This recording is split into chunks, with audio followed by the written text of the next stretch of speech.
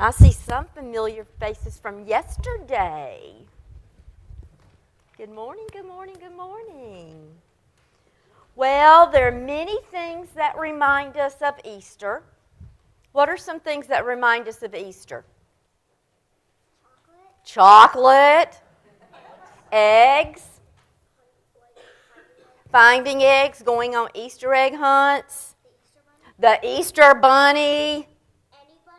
Any bunny? That's right, any bunny, every bunny, any bunny. Okay, Easter baskets. Okay, one thing that all of us think of when we think of Easter is Easter eggs. How many of you have been on an Easter egg hunt? I know these three because I saw them yesterday. Easter egg hunts. Okay, have you ever wondered why we use the egg to represent Easter? Why do we go on Easter egg hunts to celebrate Easter? Seems kind of strange, doesn't it? Well, when a mother hen sits on her eggs for a few weeks, do you know what happens? Okay, that's right. In a few weeks, the eggs begin to crack open and a little baby chick comes out. An egg means new life.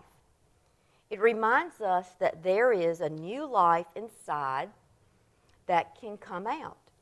We celebrate Easter Sunday because that is the day that Jesus came out of the grave and he was alive. Yes, Katie? What better time of egg than chocolate? Definitely. This morning, I have brought what I call a real Easter egg. I will show you why I call it a real Easter egg.